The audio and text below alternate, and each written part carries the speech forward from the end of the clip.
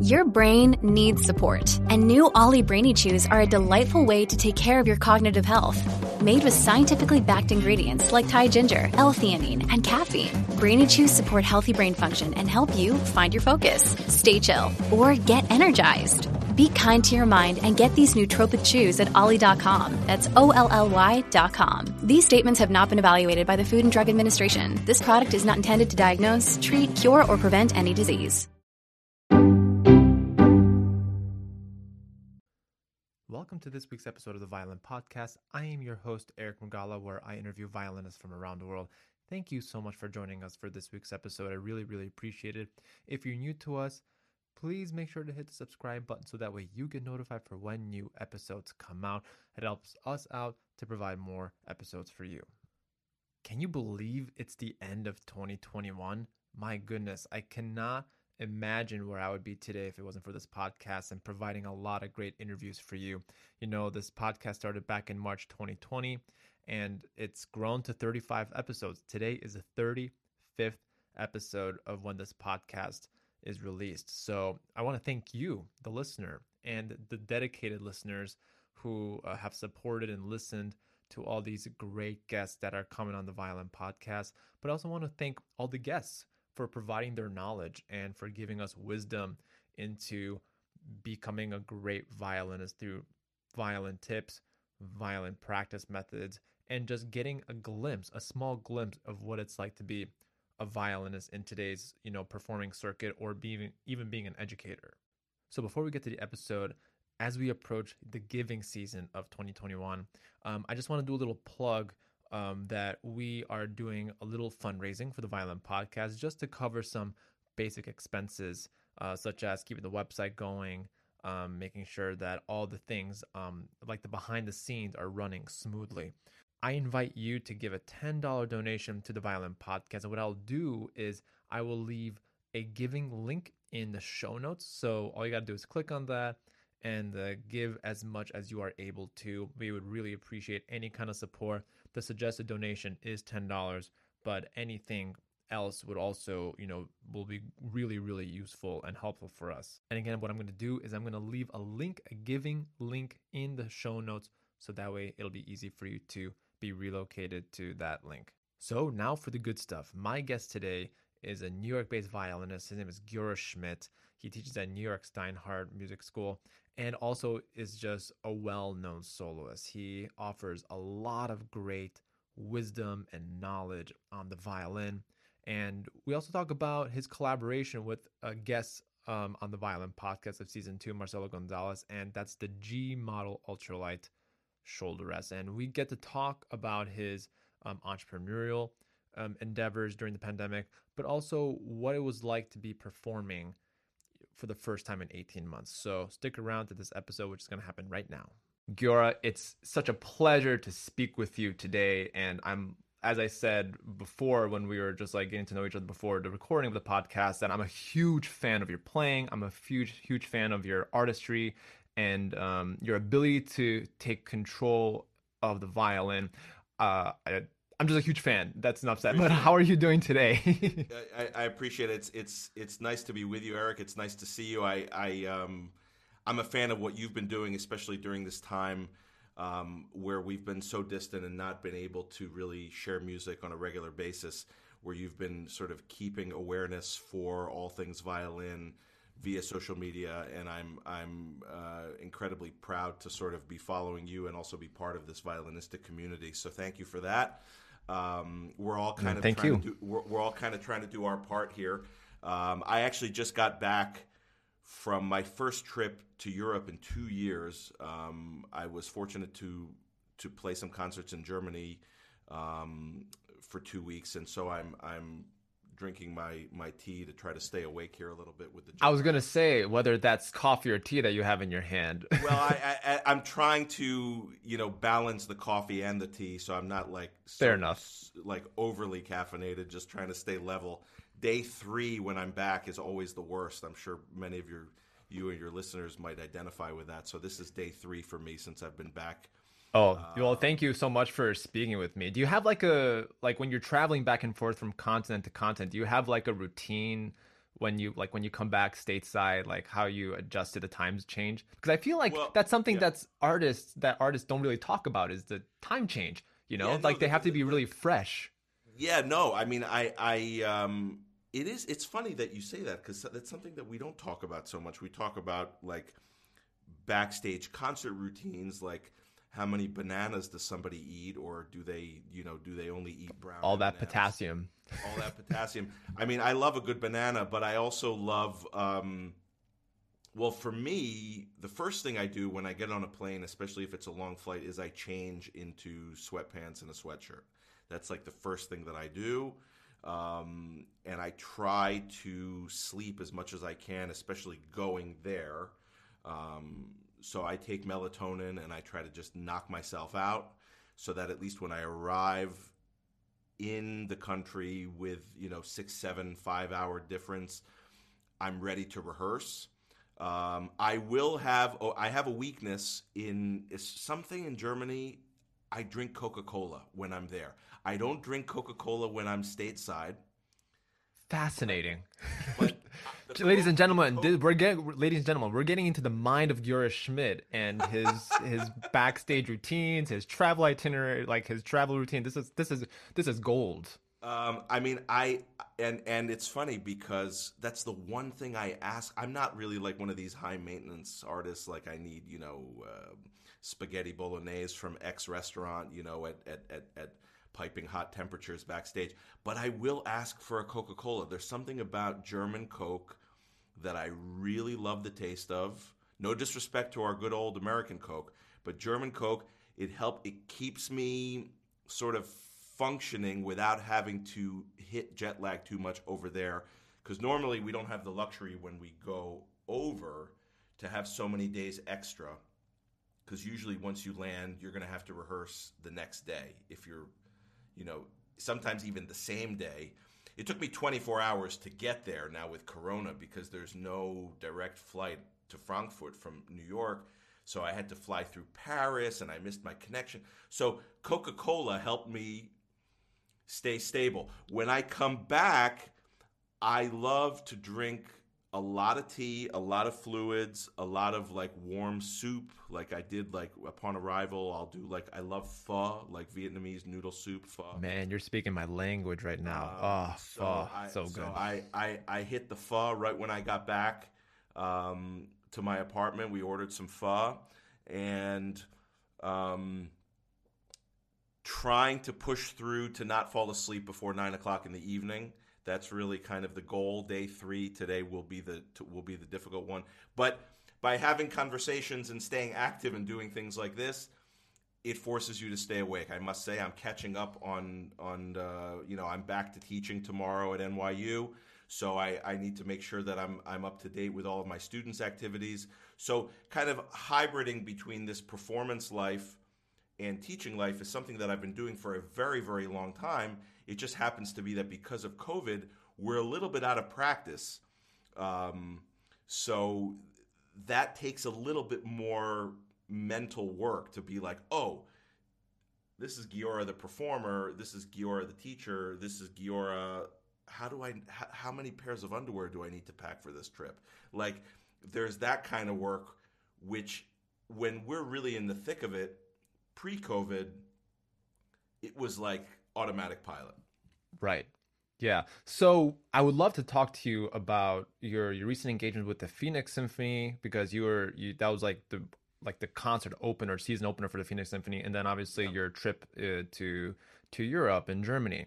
But what was it like when I believe you were playing Tchaikovsky Concerto, correct, for Phoenix Symphony? What was that like being in front of an audience again, like from your perspective after so long? Well, I have to say that it was kind of a surreal experience because you're like, I know these moves, right? I know the moves on the violin. I know the moves of the hotel to the hall to the dressing room to, all of these things. But we're out of practice. And the level of sort of emotional drain that it took out of me was something that I didn't anticipate, I have to say. Both emotionally, both physically, mentally. It was, one of those things where you are wanting to give so much to the public that you've missed giving to for 2 years. And that in itself is emotionally draining and physically draining that most artists either aren't aware of or you're not aware of and sort of take it for granted until you haven't done it for a very long time. And it's really like, having not exercised for a long time. And then you go back and start to exercise again and you're like, oh, wow, this is not as easy as I thought it was. And so here I was playing the Tchaikovsky Concerto, a piece that I've played countless times, a piece that I know backwards, forwards, frontwards, 3 o'clock in the morning, any time of day. But I was having to pace myself in a new way, like running a marathon in a new way, that I hadn't had to do probably ever. Because the first time that I had played that piece was always, the first time I had played the piece with orchestra, was always in the context of coming out of it as a student, coming out of it of like working on it, and you're training. The level of training is so high that when you go into the concert, you're just like, boom, this is just the final. It just works. It just works. This was a different story because the all of the elements that lead up to the music making were not so well oiled like before. And even like, oh, do I remember to take my pre-concert nap? How long of a nap is it going to be? I took a slightly longer nap one day than another day. Is that going to affect how I play tonight versus how I play the next day? It was also incredibly dry, humidity-wise. I'm breaking hairs like gangbusters. The people in the orchestra were saying, I believe it. Because it's so dry. Who does your rehairs? I'm like, it's not the guy who does my rehairs. It's just the fact that we're playing in 20% humidity right now.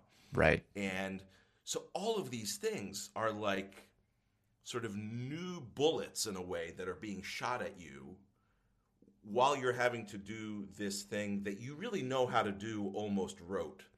And so the one great thing, or sort of a couple of great things, is one, the conductor who I worked with, who is a dear, dear friend called Tito Munoz, who we don't even have to look at each other. We don't even have to talk to each other. With some conductors, you have like the pre-rehearsal meeting. And whenever he and I work together, that's not on the itinerary. We don't have to have the pre-rehearsal meeting. We just go in, first rehearsal, we do it. Bam, just like that. And he's like, I got you, don't even look at me. That's great, because when you can just focus on your own mechanics, music making, emotional well-being, pacing, all of the things that are required in playing a massive concerto like Tchaikovsky, which, I mean, it's like 40 minutes, almost 40 minutes, where you're standing up there nonstop. So having somebody like him, and also collaborating with an orchestra that is so happy to be there.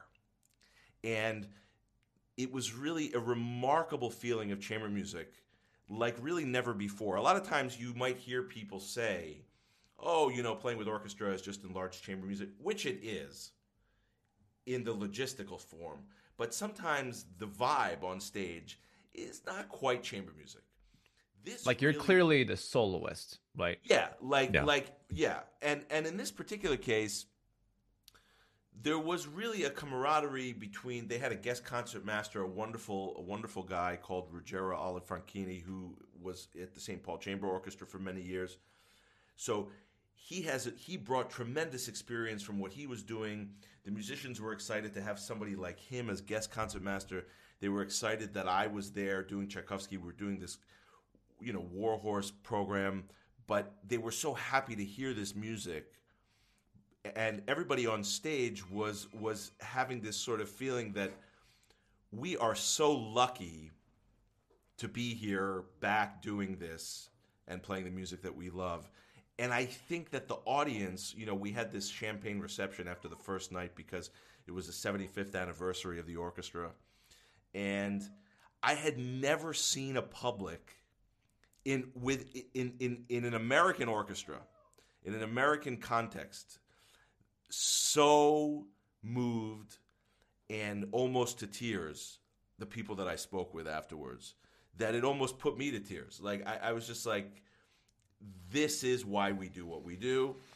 And I think post-COVID, or sort of in COVID, post-COVID, however you want to label it, I think that gratefulness for every moment that we have on stage and every moment that we can sit together and listen, that's going to be there for a while. And I think that's a good thing, because nothing is going to be taken for granted anymore. Every note, every minute of preparation that is required to put these great works on stage in front of an audience is going to be sort of squeezed and savored, and the audience will not help but take that in. I'm convinced of it, because if the musicians are giving that, the public feels it. I've been talking to a lot of musicians in my circle as well, and the amount of musicians who are so excited to be back on stage, but also the audiences who are just excited to be hearing live music again is just like, I can't remember a time, I don't know if you can remember a time, where people in the States going to a symphony orchestra are that excited to be in live performances again. Totally. I think it's great. I think it's great too, and I think there is.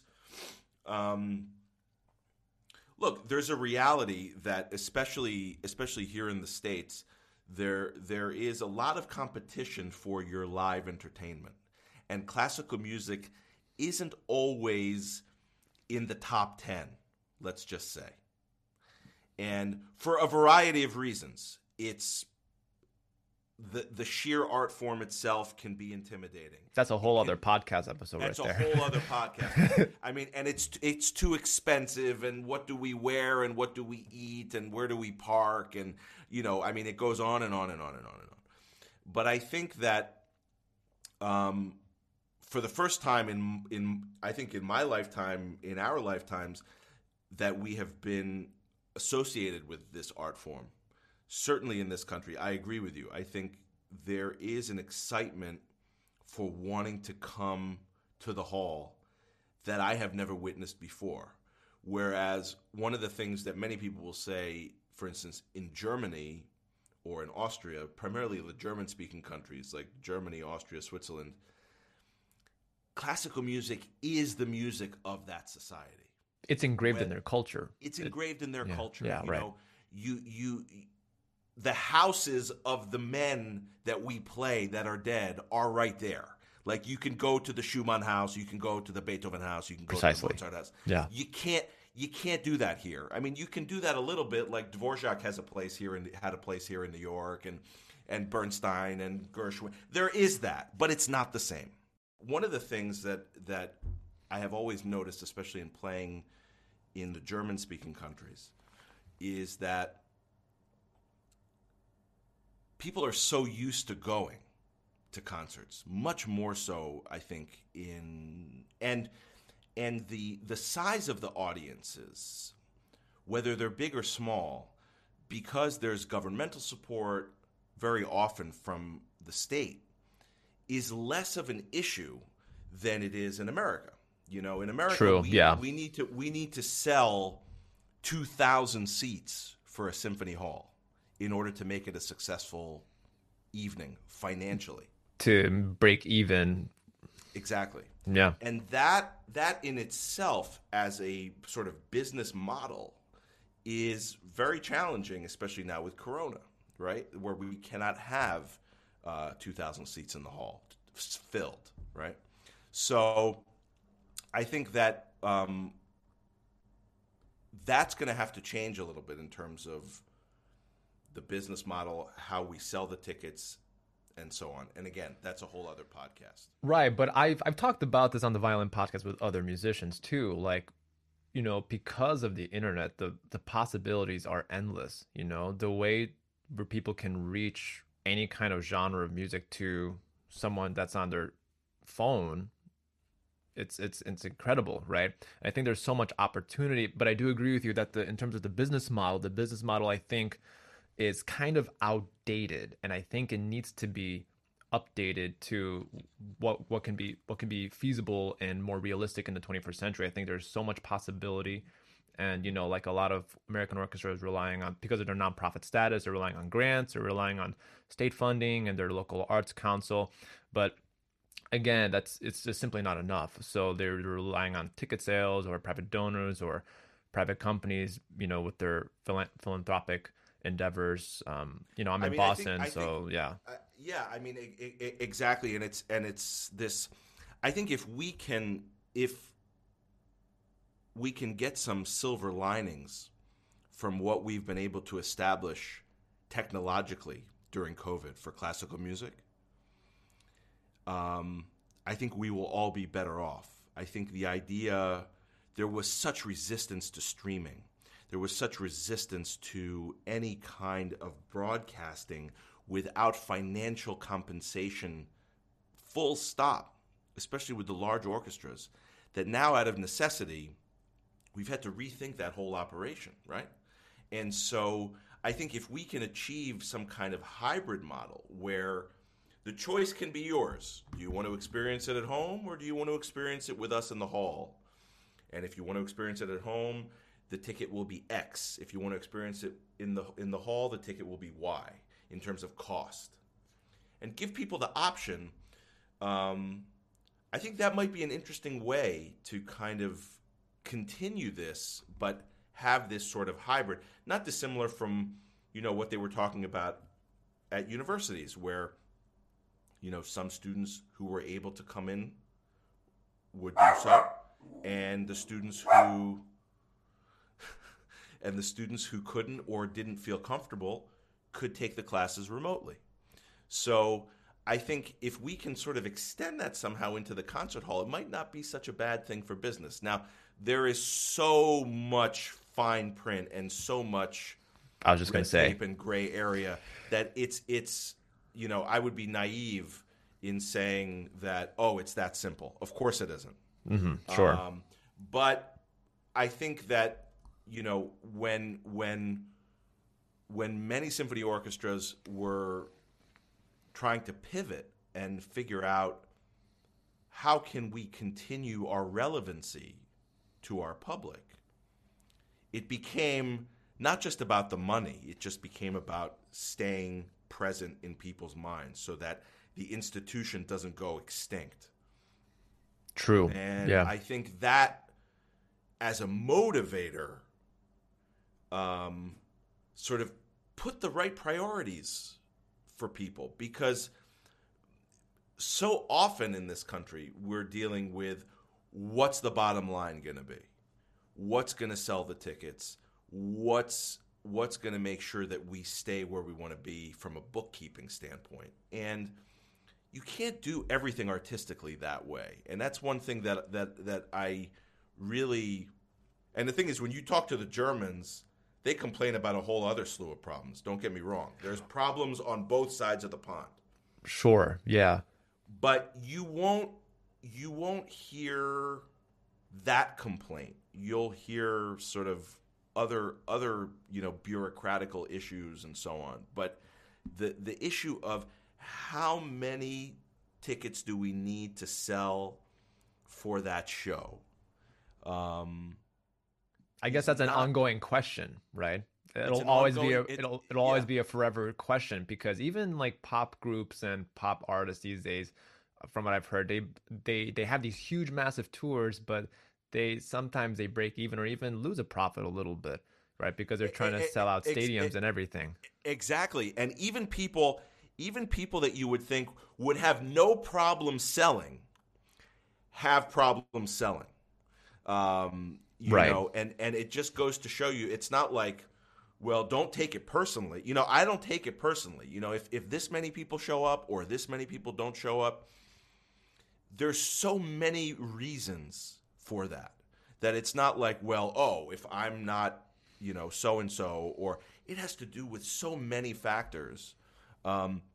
And one of the things that they're talking about in Germany, a dear friend of mine is a presenter there who is being faced with these issues, where they're saying many people don't feel safe yet to come back. Many people are not vaccinated. Many people are just like, you know what? Don't want to risk it. Don't want to risk it. Not on my list of things to do right now. And interesting. That's just the way it is, you know. And this is a country that has over, I think, like 125 symphony orchestras, a country that small. And the halls are empty.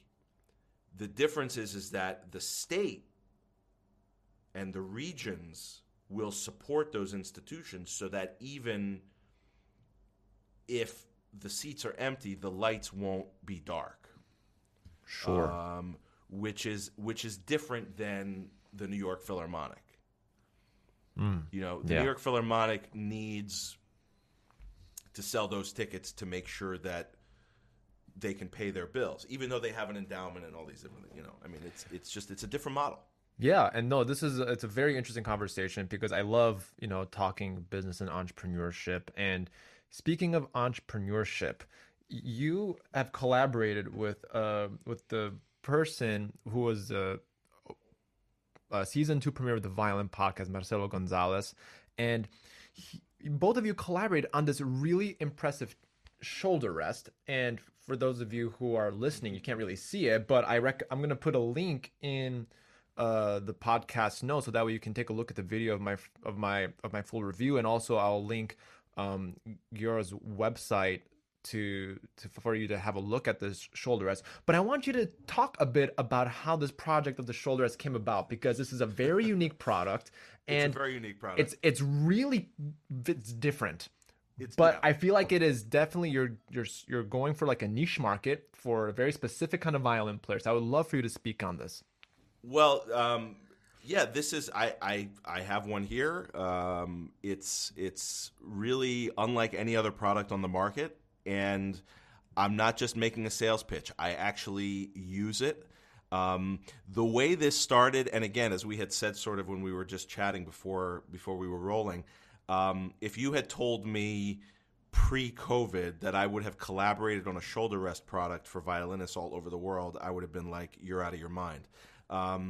This started purely from what I think many of you and your listeners can identify with a lot of COVID extra time, and we started to rethink our whole gear operational setup, whether it be rosin or strings or chin rests or shoulder rests, what have you. Because finally you have the time to experiment, right? Either you're like on the road, like performing, or you're teaching, but now like finally you have the time, like, oh, I can finally you have the now. time. So what really prompted it was kind of laziness, because with the Zoom teaching, I would grab my fiddle, which is right here on the chair next to me, and I would start to play, and I was too lazy to put on my bar style shoulder rest. In full disclosure, I was just like, let me just grab it and show what I'm talking about, and then I put it back down.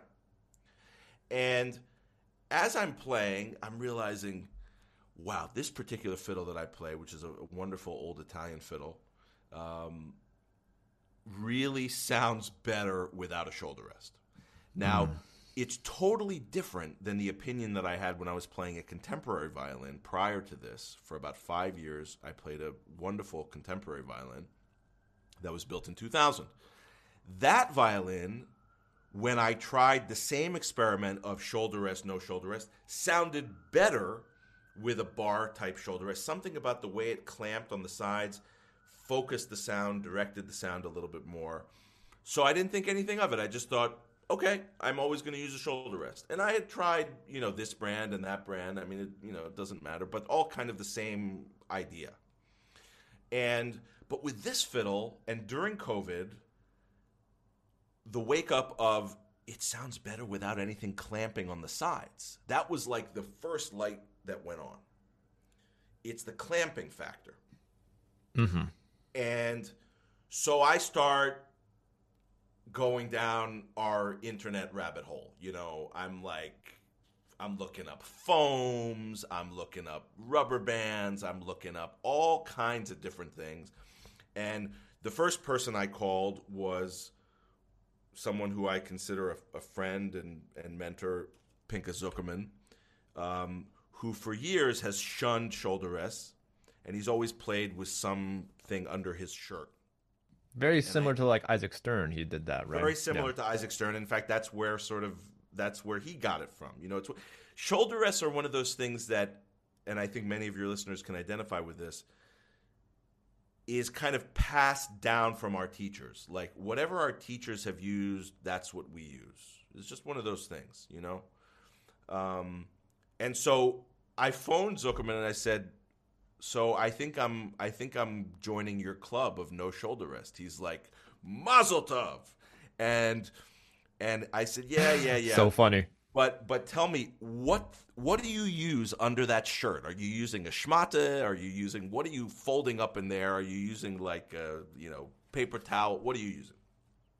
So he showed me what he uses, which is it's like a sandwich of like a microfiber handkerchief wrapped in, the non-slip rug covering. And sure, yeah. And he rubber bands it in two places so it has kind of a little bit of a bend, and it keeps the fold together. And he sticks that under there. That's it. It's maybe 3/4 of an inch thick.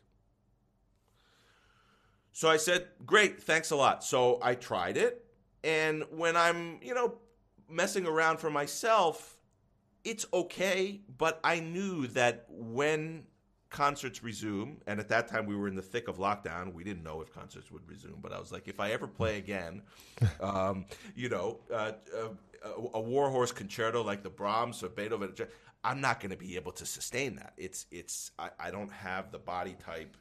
It might slip underneath your shirt, right? It's fatiguing. When I go up on the G string, I feel tired. All of these different things. So I was like, okay, this is not for me. I mean, for those of you who know how Zuckerman looks, he's a big dude with like big shoulders, and it's kind of, he just sticks it in there and it works. That's not for. I've got a lot of situation here, so didn't work. So then I started looking at foams, and I started looking at different things and layering all these different things. And the problem with that is I found something, kind of a neoprene foam that was very – the problem with most foams is they compress, right? So I was looking for something that didn't compress. I found something that got pretty good, but it dampens the sound. I was like not pleased with that aspect of it because I could really hear the difference tonally. And then I'm on a message board. I think I'm on MaestroNet or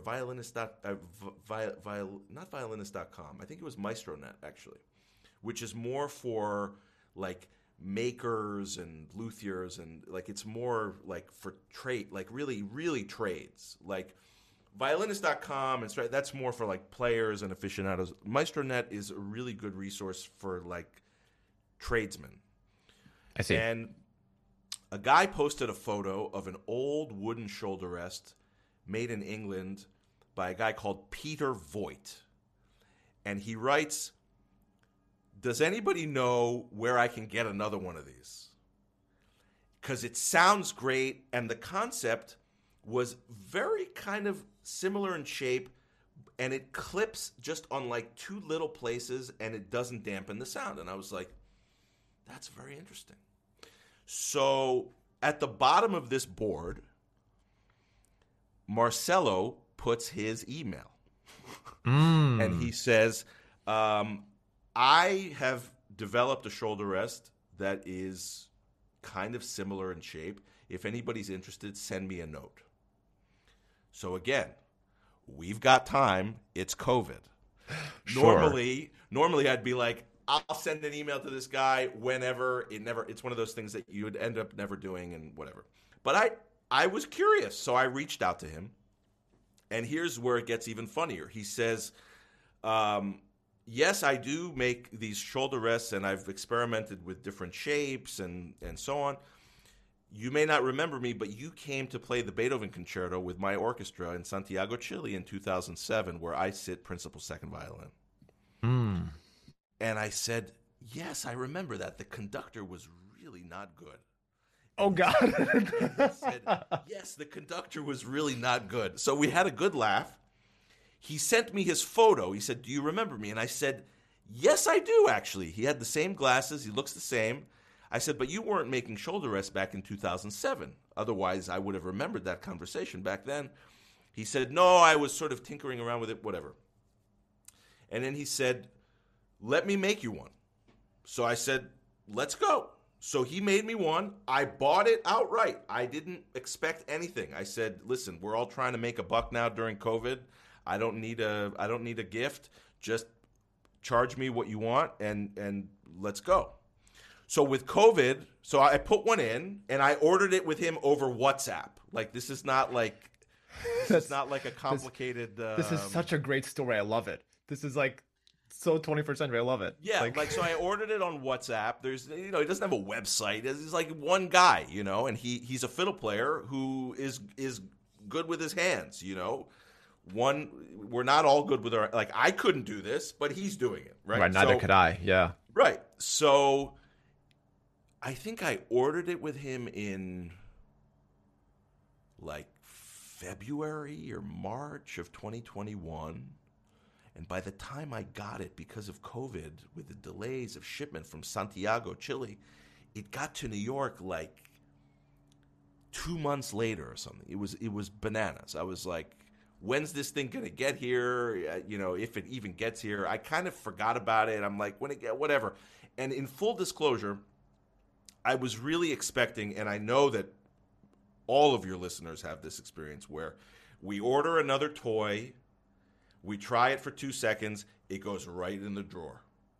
Mm-hmm. And yeah, many of these things are non-returnable, so you can't even ship them. It's just once you buy it outright, you can't return it back. Yeah, absolutely. You can't return it back. So every violinist I know has a drawer full of E strings that they don't like, shoulder rests that they don't like, rosins that they don't like. And I have one right there, actually. I'm staring at it right now. We all have those drawers. And I literally thought, okay, I gave the guy a few bucks. It'll get here when it gets here. I'll try it for 2 seconds, and I'll probably put it back in the drawer, and I'll either keep searching or whatever. The thing finally arrives. He says, you got to WhatsApp me an unboxing. I'm so excited that you have this. It finally got here, So I'm like WhatsApping him while I'm doing the thing. And first of all, I pick it up. I'm like, what? Like, it has no weight. Wow. I'm just like, okay. Just for this alone, I'm like, hats off to you, brother. Like, even if I don't like it, you've managed to create a product that is literally the lightest shoulder rest I've ever, Mm-hmm. So he starts explaining to me the unique attachment system, which is with these, these foam pads that use the special glue that he's developed. He's sort of formulated this glue that he said works even on Ray Chen's Strad. It hasn't damaged Ray's Strad. So I'm like, well, if it hasn't damaged Ray's Strad, then I think my Roca will be all right, and any other fiddle will be fine, especially since Ray doesn't own his fiddle. It's from a Japanese foundation. And he's like, they haven't complained. So he's like, we put this glue on, let it dry, this and that, and you start to put it on, and you'll see that it sticks, right? So I put it on, and I'm like, this is the greatest thing I've ever felt in my life. Like, it's so simple. And the whole idea of needing a curve is kind of a myth, because, at least if you're a collarbone player. What do I mean by collarbone player? So if your 3 points of contact are chin, jaw, and collarbone, right? This kind of triangle here. If you were to put the violin on flat, right, you're not going to want it at an angle, right? There's no reason for it to be at an angle. And that's something that was so interesting about this shoulder rest for me in particular, because I am a collarbone player. I would say I have a longer neck than you, and And for me, for the people who are watching this on YouTube, I could put this on no problem, and it sticks on accordingly. I mean, I have to say that it took me maybe a little bit to get the glue on, but once it's on, it's on. Actually, as a matter of fact, I don't have to take it off my violin. I kind of just slide it in my violin bag, and it just stays on. I don't have to. Wow, that's amazing, because my case is rather thin, so Yeah.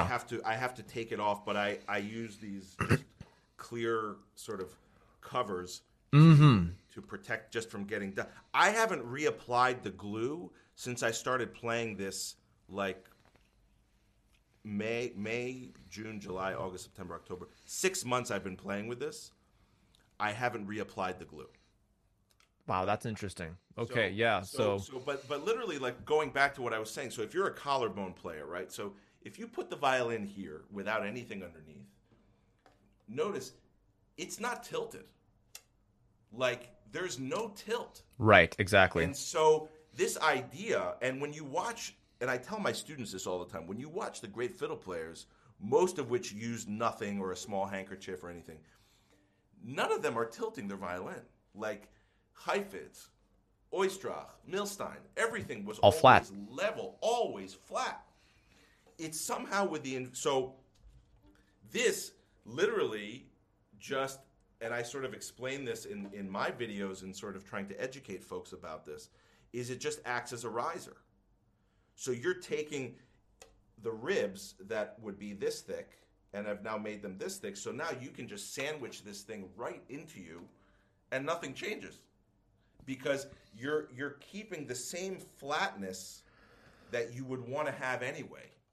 Right I agree. And also, you're someone who plays with the jacket on, right? Yes, I do play with a jacket. So, all of a sudden, for all the people who play with a jacket on, the jacket on stage also adds a little bit of cushion too, and it adds on top of the shoulders. So, Absolutely. when you're practicing at home, I think oftentimes, and maybe you can comment on this with your students, but students don't practice with their their concert attire all the time. So all of a sudden they go on stage, it doesn't feel right. That you're absolutely right, and it's funny that you say that, because I was talking about this with one of my male students just a few weeks ago, who uses another shoulder rest. He uses the Pirastra Korfka rest, which is a fine rest. That's the one where you kind of put in the microwave and you can bend the wood and the previous version was the microwavable version. I think they have since made the wood bendable without needing to heat it. Oh, I see. I know that was their shtick in the beginning, that you have to like microwave the thing, which is like, people are asking me about having it being weird putting glue on this thing. I think it's weirder having to microwave your shoulder rest, but that's a whole other discussion. There's got to be some kind of pitch, or else it wouldn't be unique. Yeah, maybe they were in cahoots with Whirlpool or General Electric to to sell more microwaves. I don't know, but he uses the Pirastra Korfka rest, and he likes it. And I'm not trying to, of course, he did ask me what this is.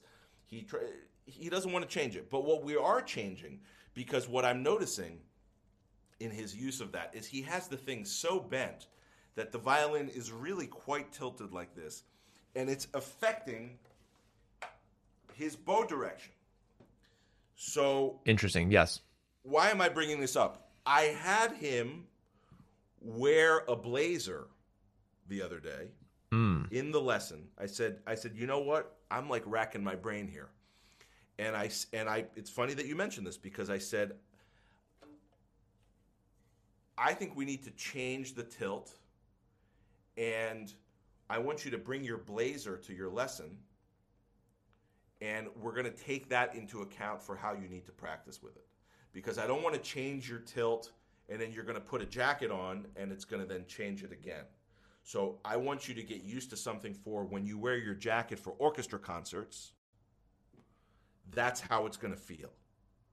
And he looked at me like I was from the moon, because he was like, wow, I've never had a teacher want me to like bring my concert clothes to the lesson. I was like, we got to think outside the box here, because Sure. your angle is so much like this that I can't get him to play like flat hair to draw the sound. So everything is like this. So the sound is too thin, all of it.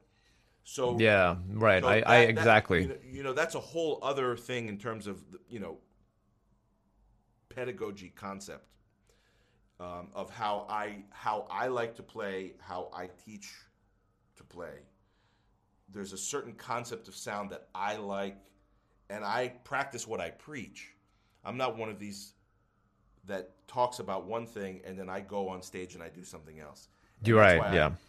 I love when my students come to a concert that I play, if they can, because they see exactly what I'm talking about in the lessons as I'm doing it.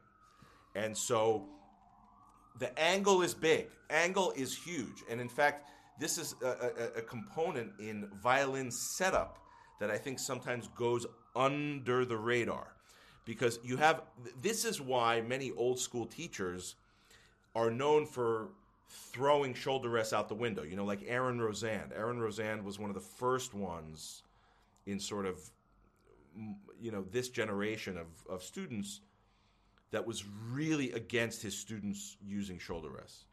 I know Zuckerman is another one. I know, I think Sylvia Rosenberg. I'm just thinking of like New York people that I know. And then, Perlman plays without a shoulder rest, but he doesn't sort of push his students to not use a shoulder rest. But like when I was studying with him, it was never a discussion really. It was just, it either works or it doesn't. Unless a student would perhaps come to him with a question of how's my setup, I don't think he would even think about it. I think, yeah, you bring up a lot of interesting points, especially, with the shoulder rest and setup. And I teach very similarly to you. I mean, I don't have like collegiate level students, but, I specialize in a lot of beginner students. So I emphasize to the parents who are working with their kids, this is important. This foundation of holding the violin, like I have to spend a couple of years just reversing that process if you learn it wrong the first way. You're absolutely right. Yeah, You're absolutely right. And I think it's in a way more imperative when you're studying as a youngster, that concept of setup, because then, let's say as you get more proficient and you graduate to a more advanced level and a different teacher, having to not undo that is so much better than having to, we all have experienced, I remember having to undo many things that I learned, primarily bow and a lot of things, so if you can avoid that for a youngster, especially when they're starting out, it's also good. Yeah, but something that we talked about before we started rolling the podcast is the difference because you did some master classes in Germany, right? And I would love your take on the difference, not the differences, I guess differences, but the unique problems that each student in each continent faces, like the students in the US versus the students that you were teaching in the masterclass in Germany. And I would love for the audience to kind of get your take on that. Well, this is always a fascinating thing for me, because I love working with young talent wherever I go, whether it's at home in New York or in other states across the country. I'm always, asking the local university or the local arts high school or an opportunity to hear young people play. It's very important for me, not just to share information, but also to have a thumb on the pulse of what's going on out there in terms of the level. It's very interesting for me to kind of see what's going on, both the pros and the cons of that. Now, in Europe, what is fascinating to me is that, especially when playing German music, what do I mean? Mozart, Beethoven, Schubert. Mendelssohn falls into that category as well, of course, but primarily I noticed this in Mozart, Beethoven, Schubert, some Brahms, some Bach. There is an understanding of how to, for instance, taper a phrase stylistically in Mozart. Like, what do I mean by that? When I say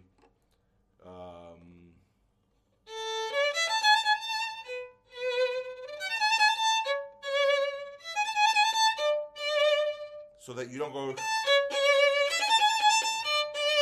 meaning do you go directly into the note or do you taper away from that, the end of the phrase? Right. That finesse is right. Clear.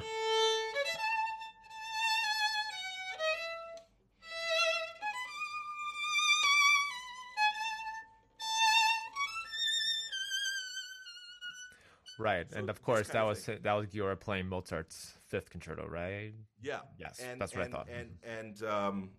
And that was a good name, that tune. And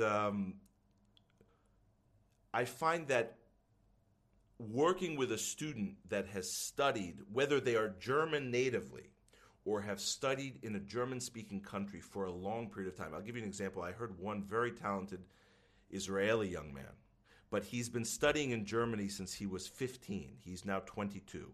So he's as much German as he is Israeli. And he played such beautiful Mozart. Now, when he played Prokofiev, not as strong. Not as strong.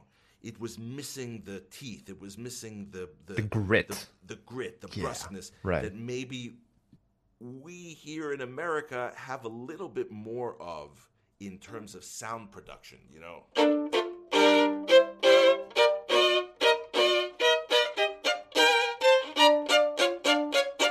This kind of sound. I have to say, though, your gripping of the string is so impressive. By the way, if anybody of you are watching on YouTube, that's what I try to teach my beginners, to get that pinky bend. Yeah. The pinky and the thumb, man. That's all it is. That stems from coller, which coller in French literally translates to glue. It's a sticking that you can, and I call coller kind of the seed of the tree, because if you can plant that seed with that stickiness, then you can expand it to détaché, martelé, staccato, spiccato, sautiller. All these different things stem from this kind of control and flexibility. And I talk about it with curling your fingers and bending your thumb. You create this letter C in profile. That C equals cushion, C equals control, C equals catching. All of those things is a great way to sort of remember this. So, but why am I bringing that up? Because the refinement of, and it has to do with value system on either side of the pond. Whereas in Germany, there is less of a priority, I find, in terms of big projective sound. Projective sound meaning sound that can carry into the back of the hall like 2,000-seat American Symphony Hall kind of thing. It's kind of, I connect it a little bit with Broadway, like meaning musical theater, right? I have a lot of friends in Broadway musical theater and actors and so on, and they always talk about projecting to the back row with their speech, their enunciation, their diction, and so on. And I think for us as instrumentalists in America, there is a little bit of that value system as well that is taught certainly in what we associate kind of the Northeast New York training school. And that filters into a little bit of your neck of the woods in Boston and a little bit down south in Philadelphia. But it's this kind of the Northeast I-95 kind of sound. That I-95. That I-95 right. Now, the I-95 sound. We'll coin that. We'll coin that, the I-95 sound. Now, the Germans don't like the I-95 sound. They think we're aggressive. They think we're nasty. They think we honk and squeal and curse and do all these things. We're inelegant, us Americans, on the I-95. And in some ways, they're not wrong. But for me, the best is this hybrid. Can you do both? Can you pull out the grit when you need it for the repertoire? But can you taper the phrase in a Mozart or a Schubert? And can you incorporate, sometimes I was working with somebody on Schubert where they were playing with such a wonderful sort of tenor sound all the time that I said, you know what's missing for me in your Schubert is a little bit of bass and baritone. That I was losing this, and the young man said to me, you know, you're absolutely right. He says, this is something that I've been struggling with. And I said, you know what, it's technical. Because you're not playing with your full palette of sounding point. They play very often here, you know. Very close to the fingerboard, right? Mm-hmm.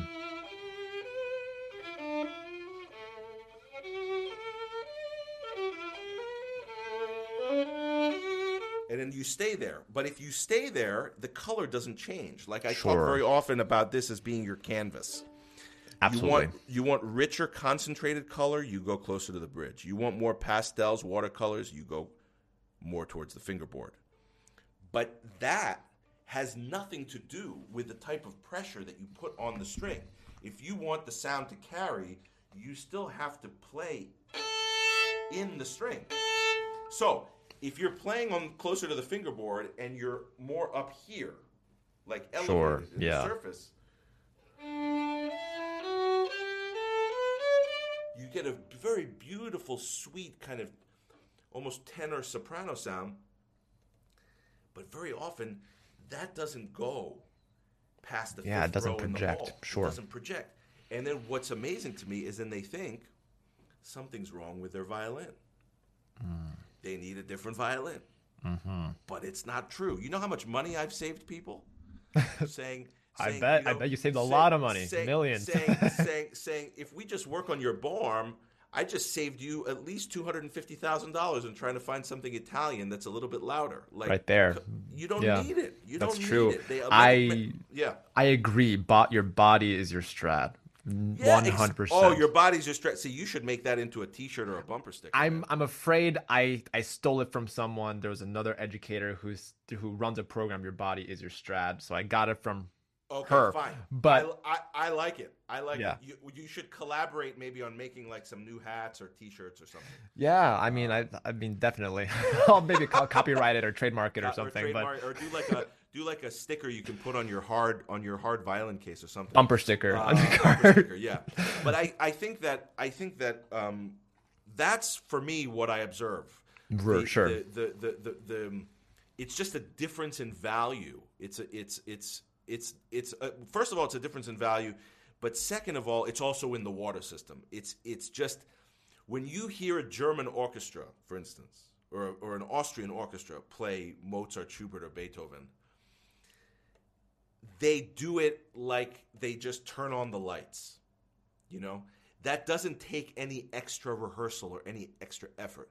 Whereas perhaps Shostakovich, Prokofiev, Bartók, this requires a little bit more, rehearsing to try to get the right sound.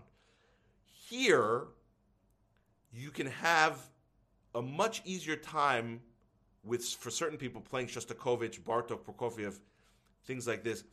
But if you try to hear an American orchestra play a Schubert symphony really well, that almost never happens. That is really...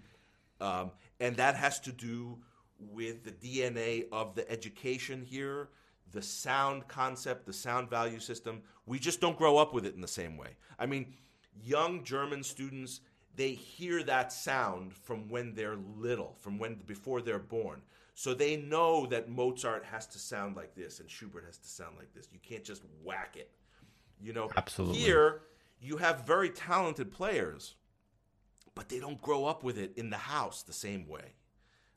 It's just the way it is. It's the same way why certain food tastes differently over there than over here. But when they come here, they want to go to McDonald's, and when we go there, we want to eat a nice Wiener Schnitzel. It's the same thing.